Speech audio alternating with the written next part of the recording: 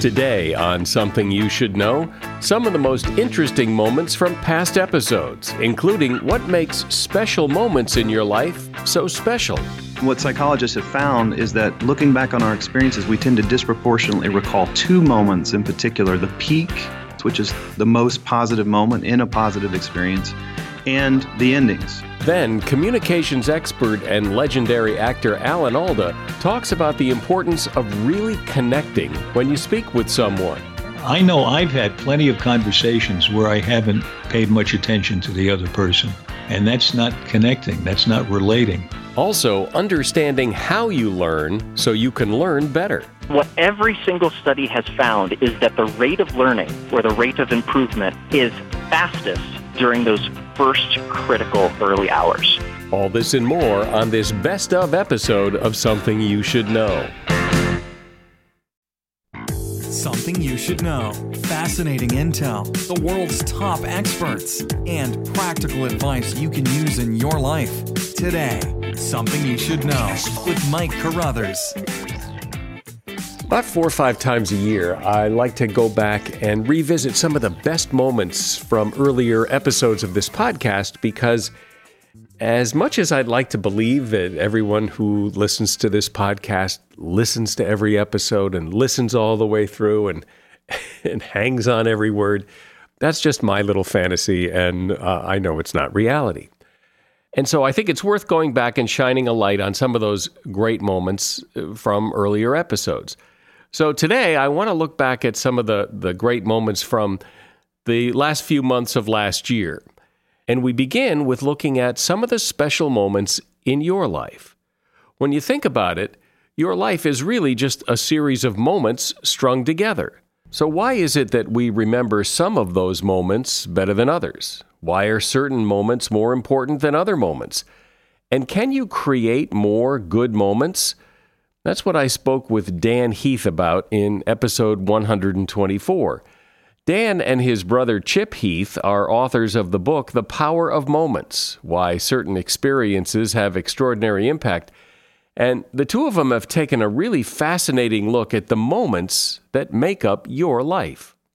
And so we were interested to study across these different kinds of moments. What are they made of? Can we reverse engineer them with an eye toward creating more? And since this is what you and your brother do, what did you come up with? Well, we came up with a theory, that's for sure. Positive experiences are linked by 4 elements. Those elements are elevation, insight, pride, and connection. So I'll just say a couple sentences about each of those. Okay. Elevation means it lifts us above the everyday. You know, there is positive emotion like joy or delight or surprise. So think in terms of, you know, a drink with a friend at sunset, or, a performance in your high school musical. You know, there's something about it that's joyful and extraordinary. When it comes to insight, those are very different kinds of moments. That's in an instant, we rewire our understanding of ourselves or our world. So you might figure out, this is the last day I'm going to spend in this job. You might look across the dinner table one night and realize, hey, this is the person I'm going to spend the rest of my life with. They come suddenly and with force. The third element is pride. So probably everybody listening to this, somewhere in their house, you have a little box or a file drawer where you keep things that are special to you, you know, thank you letters from people that you've helped, or certificates or awards or plaques. They're moments that capture us at our best, moments when we accomplish things we weren't sure we'd be able to.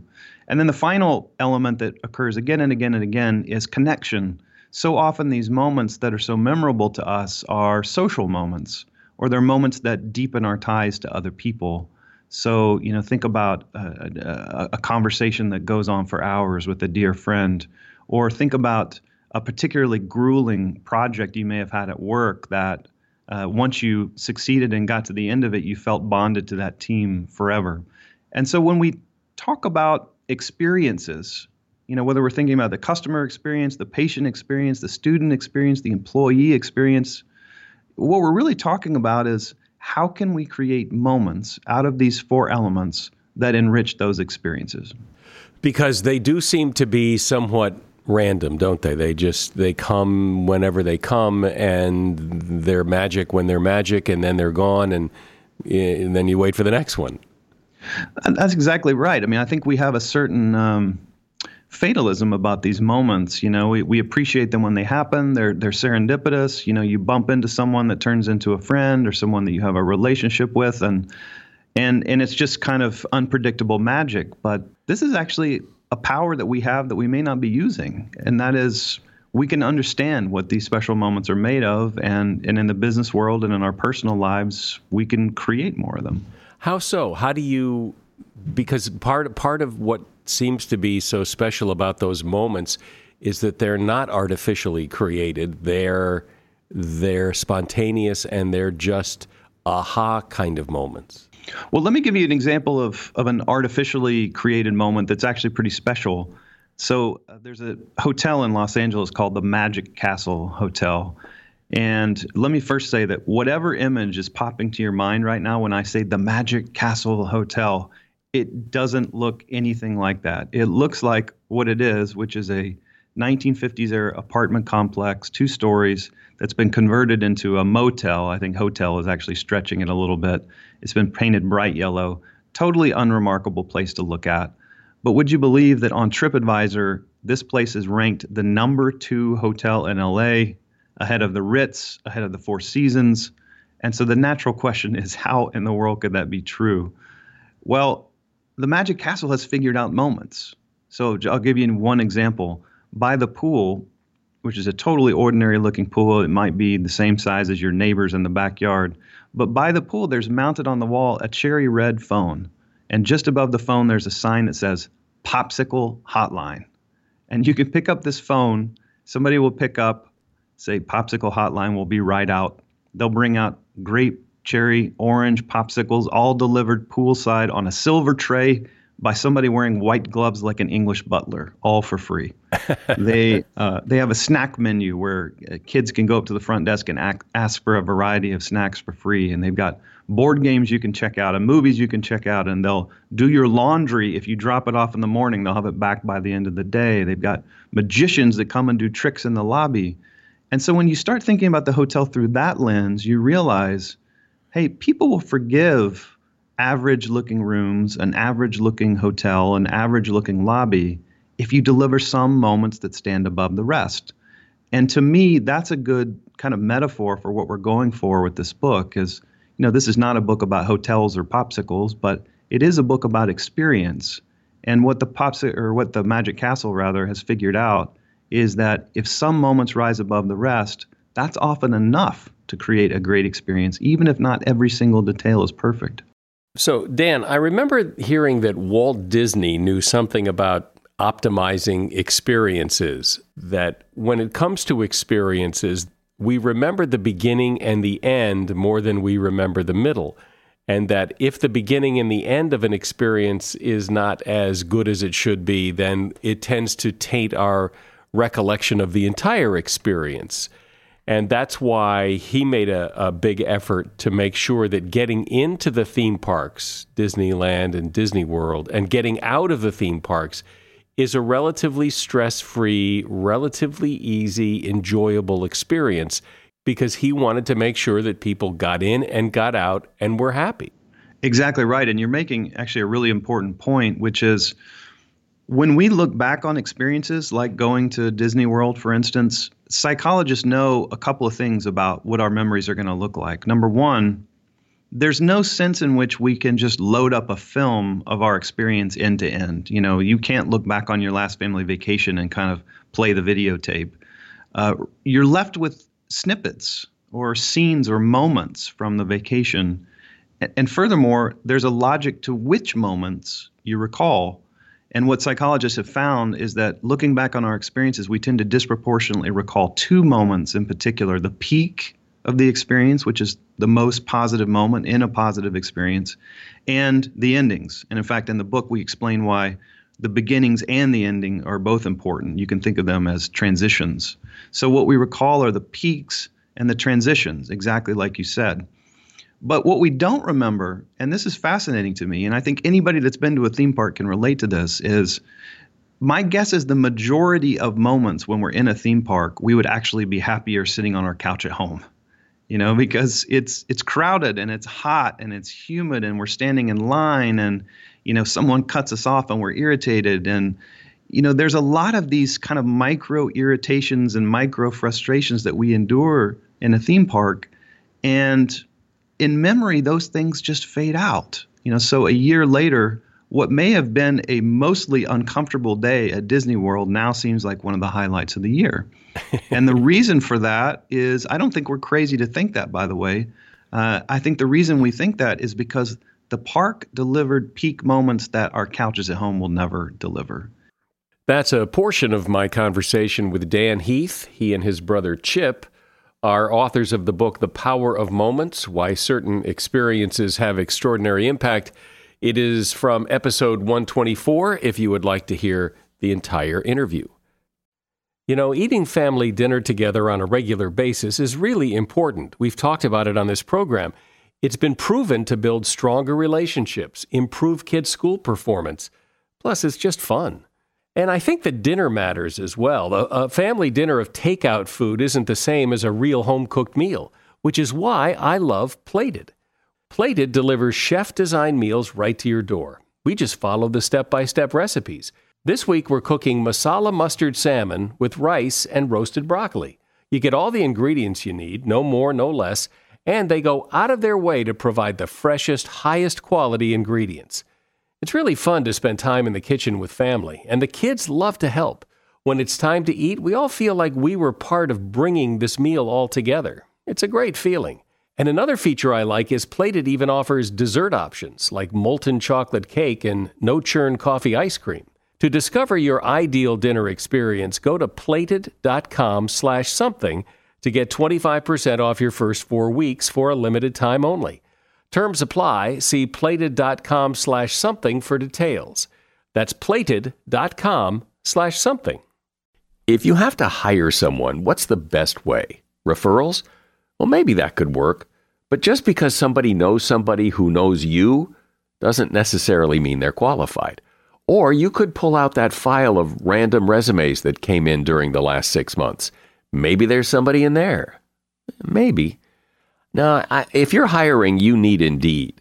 Indeed is your matching and hiring platform with over 350 million global monthly visitors, according to Indeed data, and a matching engine that helps you find quality candidates fast. As a business owner, I've found that hiring the right people, well, there's just nothing more important. Don't leave it to chance or a referral or a random resume. Use Indeed. In the minute I've been talking to you, 23 hires were made on Indeed, according to Indeed data worldwide. Indeed's matching engine is constantly learning from your preferences. So the more you use Indeed, the better it gets. And listeners of this show will get a $75 sponsored job credit to get your jobs more visibility at Indeed.com/something. Just go to Indeed.com/something right now and support this show by saying you heard about Indeed on Something You Should Know. Indeed.com/something. Terms and conditions apply. Need to hire? Oh, you need Indeed. A shout out to Claritin for supporting this episode and providing us with samples. You see, for as long as I can remember, I have had to deal with seasonal allergies. Stuffy nose, watery eyes, the whole deal. And the worst for me is it messes up my sleep. I wake up because I can't breathe right. And during the day, well, if I'm working and I'm all stuffed up, then my voice sounds weird, and this is how I make my living. Luckily, for those of us who live with the symptoms of allergies, we can live Claritin Clear with Claritin D. I use it, and if you struggle with allergies, you should too. Designed for serious allergy sufferers, Claritin D has 2 powerful ingredients in just one pill that relieve your allergy symptoms and decongest your nose so you can breathe better. I've been using Claritin D for years because, well, it takes care of the problem. Ready to live as if you don't have allergies? It's time to live Claritin Clear. Fast and powerful relief is just a quick trip away. Find Claritin D at the pharmacy counter. Ask for Claritin D at your local pharmacy counter. You don't even need a prescription. Go to Claritin.com right now for a discount so you can live Claritin Clear. Use as directed. As you know from listening, this is a topic-driven podcast. We talk about interesting topics, but we don't have a lot of celebrities on. But one showbiz celebrity we did have on was back in October of last year. It was Alan Alda.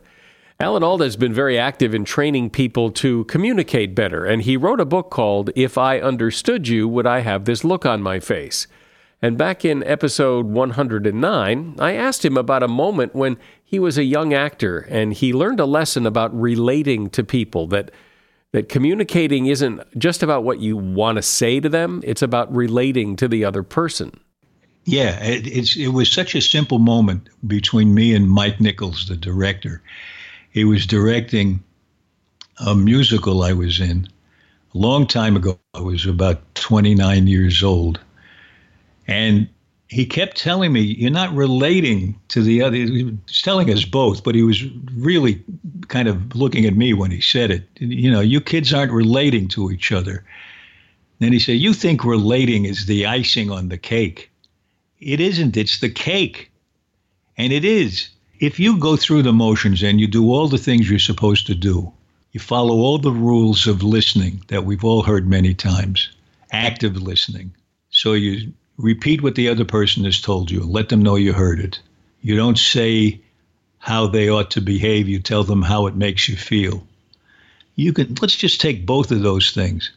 You can do both of those things and be really annoying if it's not coming out in an authentic way. It's very clear when you're going through steps by rote. But if you really, from inside you to inside them, really want to make sure you heard what they said, or you really want them to know that it's not that you're criticizing them, but that something's happening that's hard for you to take, that's different from going through the paces. And the only way that difference can come about that I'm aware of is through real relating with the other person, letting them come into your consciousness, the look on their face, the expression in their eyes, their body language, the tone of their voice. Where are their eyes when you talk to them? Where are your eyes? What do they really look like? What color is this person's eyes? You know, I've talked to people for 10 minutes and I look away for a minute and I think, what does their face look like? And sometimes it's just a big blur where the face is. That makes me think I'm not really talking to the person I think I'm talking to. So, Alan, everybody has people or has had people who gets them. They know that this person, when I talk to them, they really hear me when I talk, yet they don't necessarily know how to do it themselves, but they know it when it's being done to them. Yeah, I think that's true. What is it? What is it that person has that makes me feel like he gets me? Well, it could be that he gets you. That could be it. Sometimes a cigar is just a cigar. Yeah, right. I mean, it's not, the whole thing is, we don't train people to look like they're connecting. We train them to connect. And some people are good at it from the time they're children. I have a granddaughter who, since she was able to talk, you could tell she was a people person. She would always think about your end of it. She said, I was in her house one time, and she was only about 5 or something like that. And I said, I'm going to the bathroom. I'll be right back. She said, okay, the light switch is on your left, and when you go through the door. That's thinking about the other person. She didn't think, oh, you're going to be gone for a couple of minutes. What'll I do? She thought, he maybe needs to know where the light switch is. So she had it from the beginning, and she still has it. But that brings up a point, though, that, you know, she's a young girl. And sometimes I wonder if people who I view as really good communicators, is this a gift or are they being deliberate about it? It's hard to imagine your granddaughters being deliberate about it. No, I think it came naturally to her. But maybe I don't understand your question. This is not me saying, let me repeat what you said, because I'm not sure I get it. What are you saying that? Some people just can appear that way and that's good enough? No. What I'm saying is I wonder if the great communicators have that gift or if they work really hard and deliberate at it. Oh, this is where I sell my discovery. I think you can work hard at it in a variety of ways and get better. And some people are gifted, and even many of them can get better. It's like the very basis of what we're talking about is really empathy. And what we don't talk much, a whole lot about empathy. I talk about it a lot in the book.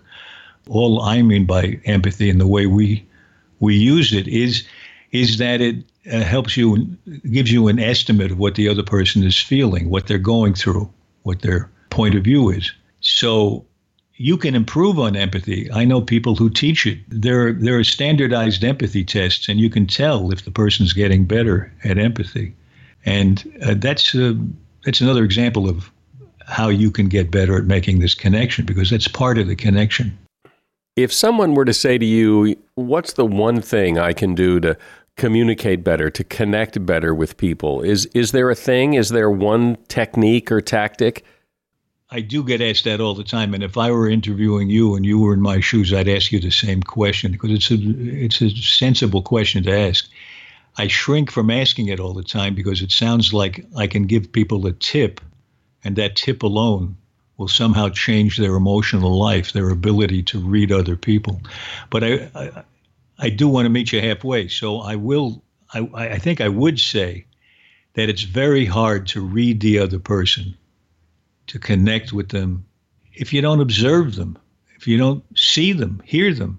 And it's hard for us to believe sometimes, but I know I've had plenty of conversations where I haven't paid much attention to the other person. I'm interested in what I have to say. I want to explore an idea, and I'm just using them as a sounding board. And that's not connecting. That's not relating.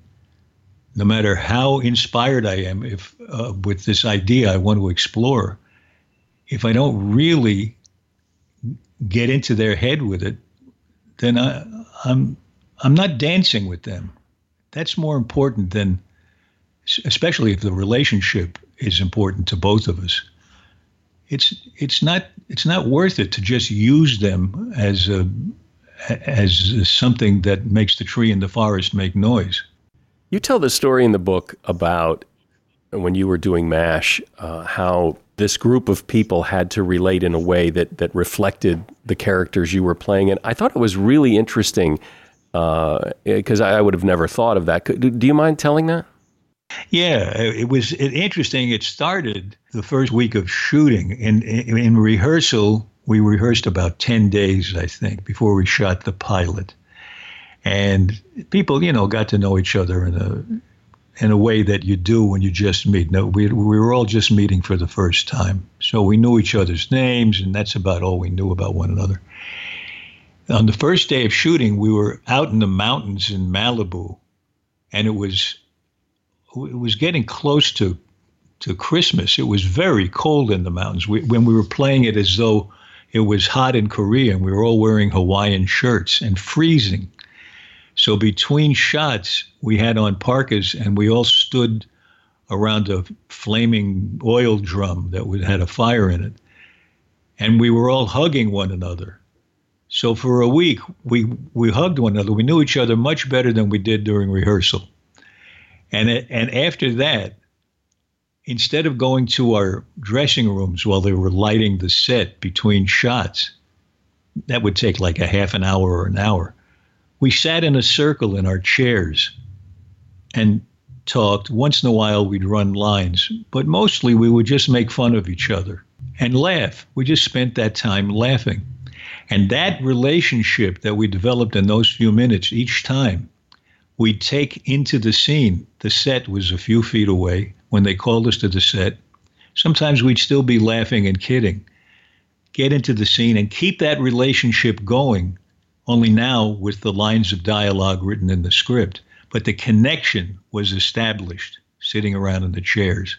And whenever I do a play on the stage, I do my best without scaring the other actors about it to see if we can sit around like that for an hour before every show and get that connection going. I've found it's the best preparation for getting into a play, much better than sitting by yourself, at least for my taste. It was good fun and a great opportunity to speak with Alan Alda.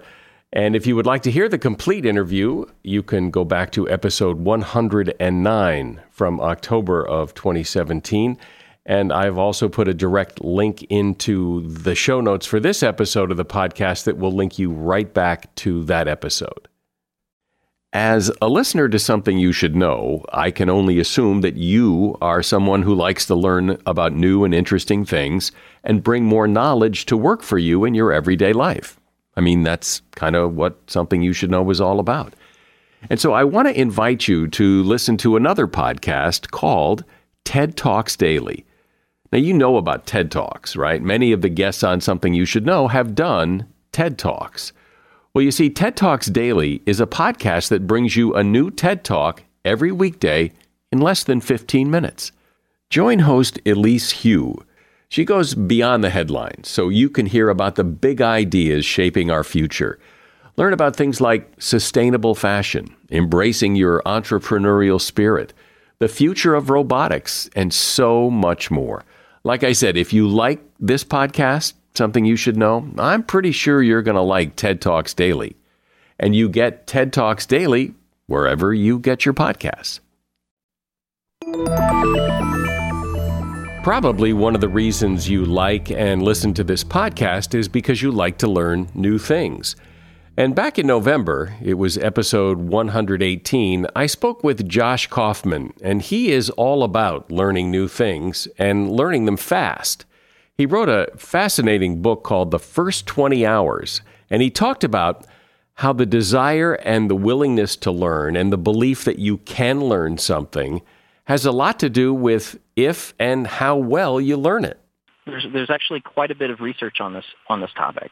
Usually what a person believes about learning itself. So there's a great set of research by Dr. Carol Dweck of Stanford University, and it talks about what she calls two mindsets, a fixed mindset and a growth mindset.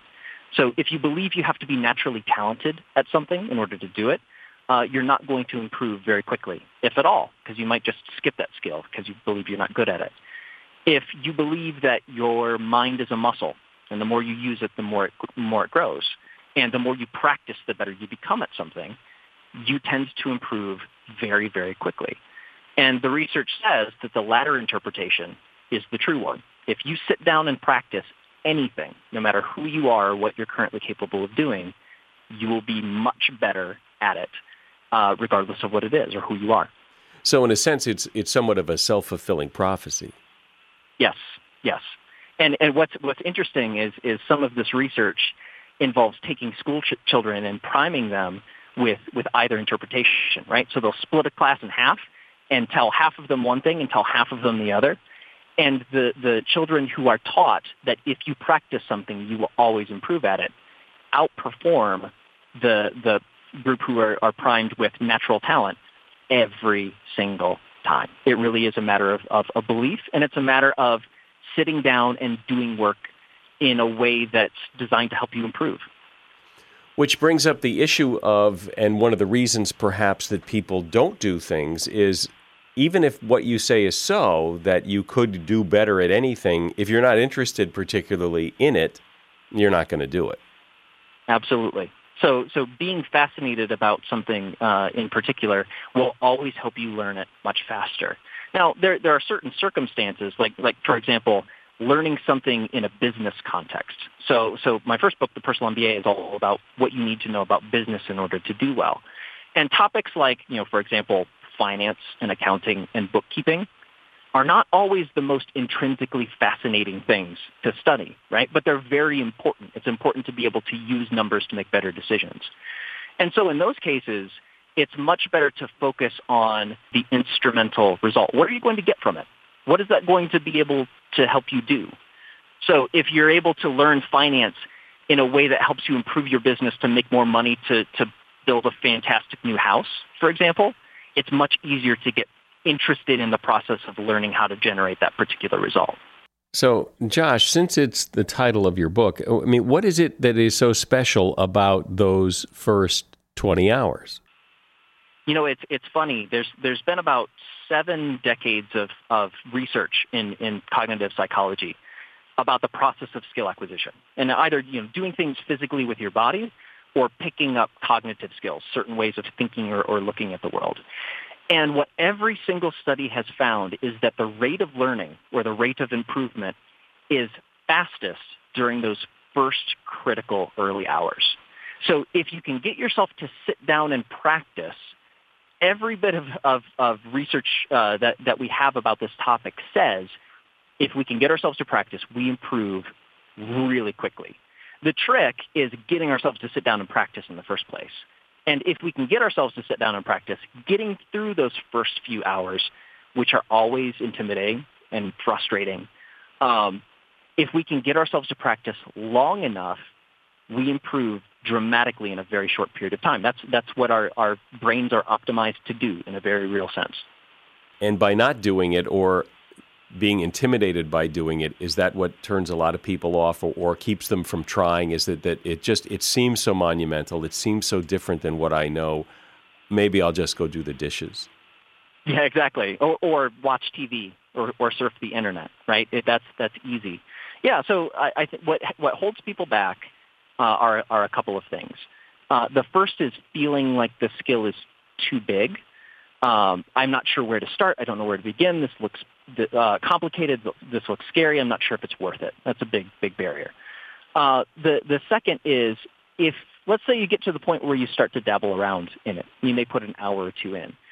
Usually in the early parts, those first few hours, you're terrible. And you're terrible.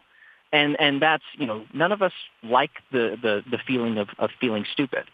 And so that's what I call the frustration barrier. It's being so frustrated about your inability to do something that it's more comfortable to stop doing it and go watch TV or surf the internet. And so this process is really designed to overcome those barriers as much as possible. So to make it not intimidating, to make those early hours that are typically frustrating as non-frustrating as possible.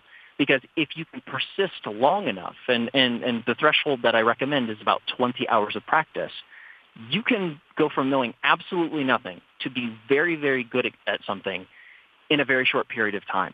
And so it really is easier than it feels at the beginning. How important do you think is aptitude? I mean, I learned new things, and I recently got into video editing, and it turns out I'm pretty good at it. I picked it up pretty quickly, and I get it, and I'm good at it, and I enjoy doing it. But if we were to sit down and study, accounting or, that kind of thing, I wouldn't be very good at it. I don't feel I have an aptitude for it. I don't feel I have an interest in it, which, it goes back to what we were talking about earlier. It's kind of that self-fulfilling prophecy. I don't think I would do good at it, so I probably wouldn't do good at it, and I'm not interested in it. Yeah, it's that is definitely the self-fulfilling prophecy. So what basically all of the research literature says is that aptitude is entirely unconsequential, doesn't have any impact in the first hours of practice. So certain things you may pick up more quickly than others out of personal interest or because you have past experience that helps you. So video editing sounds like it was that for you. For things like finance or accounting, our brains are weird in a certain respect in how they estimate time. So if something is complex or intimidating or frustrating, we tend to think we're actually spending more time on that thing than we actually are if you were to look at a clock as you're practicing. And so it's important when you're going into the process of learning something new, it's important to pre-commit to spending a certain amount of time on it. And the reason you do that is it becomes much easier to actually sit down and do enough work that the process becomes non-frustrating. And if you would like to hear the complete interview with Josh Kaufman, author of the book, The First 20 Hours, just navigate back to episode 118 that aired in November of 2017. Should be pretty easy to find wherever you listen to podcasts, including our website, somethingyoushouldknow.net. It can't hurt to ask. That's a common phrase, but one I suspect we don't take to heart often enough. that job you wanted but didn't ask for, the date you wanted but didn't ask for. If it can't hurt to ask, then why don't we ask more often? In episode 132, I spoke with Linda Babcock, Walton Professor of Economics at Carnegie Mellon, and author of the book Women Don't Ask, who from her research has become a firm believer that the more you ask, the more you get. And she thinks she knows why asking is so tough for so many of us. Yeah, I think we just don't have an idea about what the other side is going to say. It's a risky thing to do, to negotiate for what you want. And I think it's just people don't like doing things that are socially risky. And so they avoid negotiation because it makes them uncomfortable because of that risk. Well, and that's a legitimate fear, I guess, is that fear of being told no, or that fear of people feeling ill of you or whatever. But what are the consequences of not asking? What do we know? Well, there are huge consequences to not asking, and you can think of the most dramatic examples as not asking about, say, your salary. Not negotiating your salary, for example, when you first start out in the workplace can cost you several $1 million over the course of your career because you're starting at a lower base salary. And so the gains to negotiating are really great. You can think about the other things that you may negotiate about, for example, in your workplace. You might negotiate about training opportunities or your work schedule or what kind of work you're doing. The benefits of asking about those things can be enormous also. Do you think that the rule, if you don't ask, you don't get, is a pretty good rule to live by, that is, in fact, how the world works? If you don't ask, you don't get. I think that's definitely true, and you can think about that in the workplace or in your personal life. Most things are just not offered to you, and so you do have to negotiate for them. So what do you say to the person who says, well, I get that. I understand what you're saying, but I don't like that feeling of feeling uncomfortable. I don't like that fear of being told no. So what do you say to those people? Yeah, so it's a real fear, and I don't want to, just say that it's nothing. But there are things that we can do as negotiators to mitigate that risk, to reduce those feelings of anxiety. And so, being really prepared for a negotiation. If we're really prepared, we can have done our homework about how the other side is going to think about it.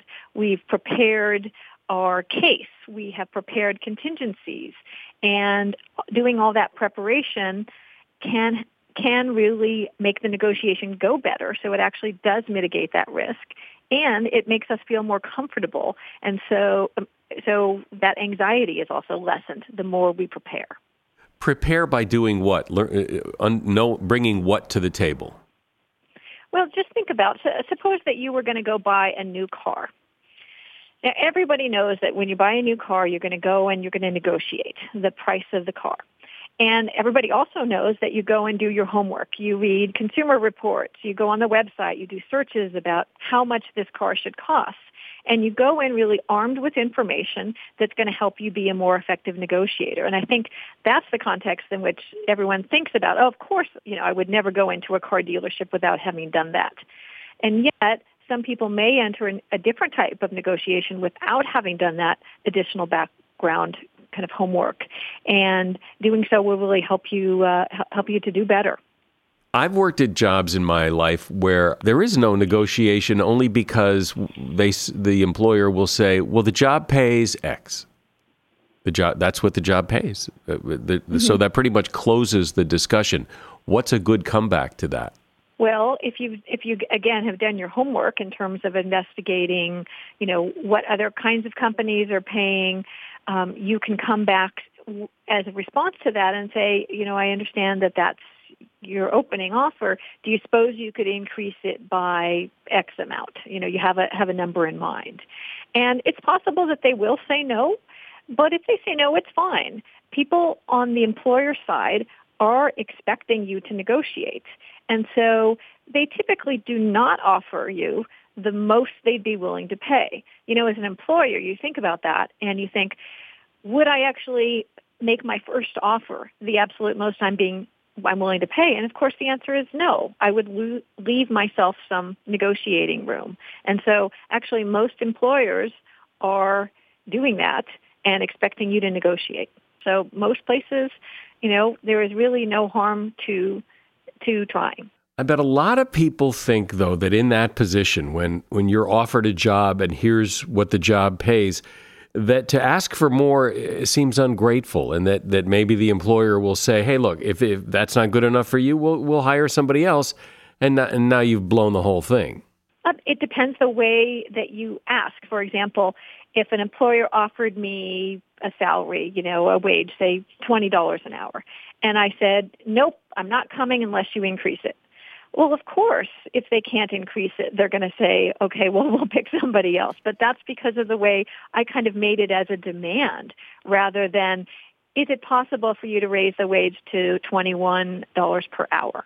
And then it's voluntary. The person could say, no, I can't do that, and you could still accept the job. So it's all in the way that you go about doing that negotiation. Well, it certainly seems that, how many times have we heard it can't hurt to ask, and yet people still are so afraid of asking? Yeah, and that's just the fear of the unknown. But again, the more you kind of think about it, okay, what will I do if the person says no? And be prepared for that and have something to say, like, oh, well, I understand you can't do that. I appreciate you having considered it, though. It means a lot to me. Just having a couple things that can just roll off your tongue and that you're going to feel comfortable with then in the moment, then makes the prospect of that no a lot less scary. If I know, hey, it's going to be fine if the person says no. Isn't it fascinating, though, because I don't think people would necessarily think that every time you sit down and talk to your boss about or talk about getting a job and they quote you a number, that there is room to negotiate, that they're expecting you to negotiate, and how much money gets left on the table because people don't. Yeah, it's a tremendous amount for sure. And that's why, investing in some skills to become a better negotiator can be well worth it. It's not rocket science. It is not hard. You just have to put some time and effort into it, and anyone can become a good negotiator.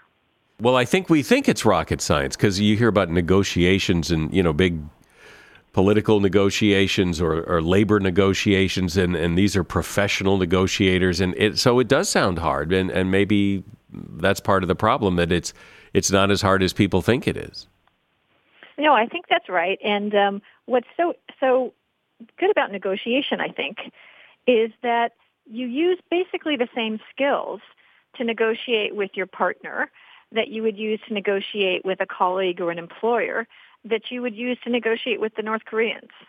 That it really is a set of basic principles and skills that, you tweak a little bit from situation to situation, but the same concepts are applicable in all these different kinds of negotiations. And so it isn't that you have to learn a certain set of skills to be effective in one kind of negotiation. It doesn't translate. The skills are easily transferable across all kinds of domains in which you might negotiate.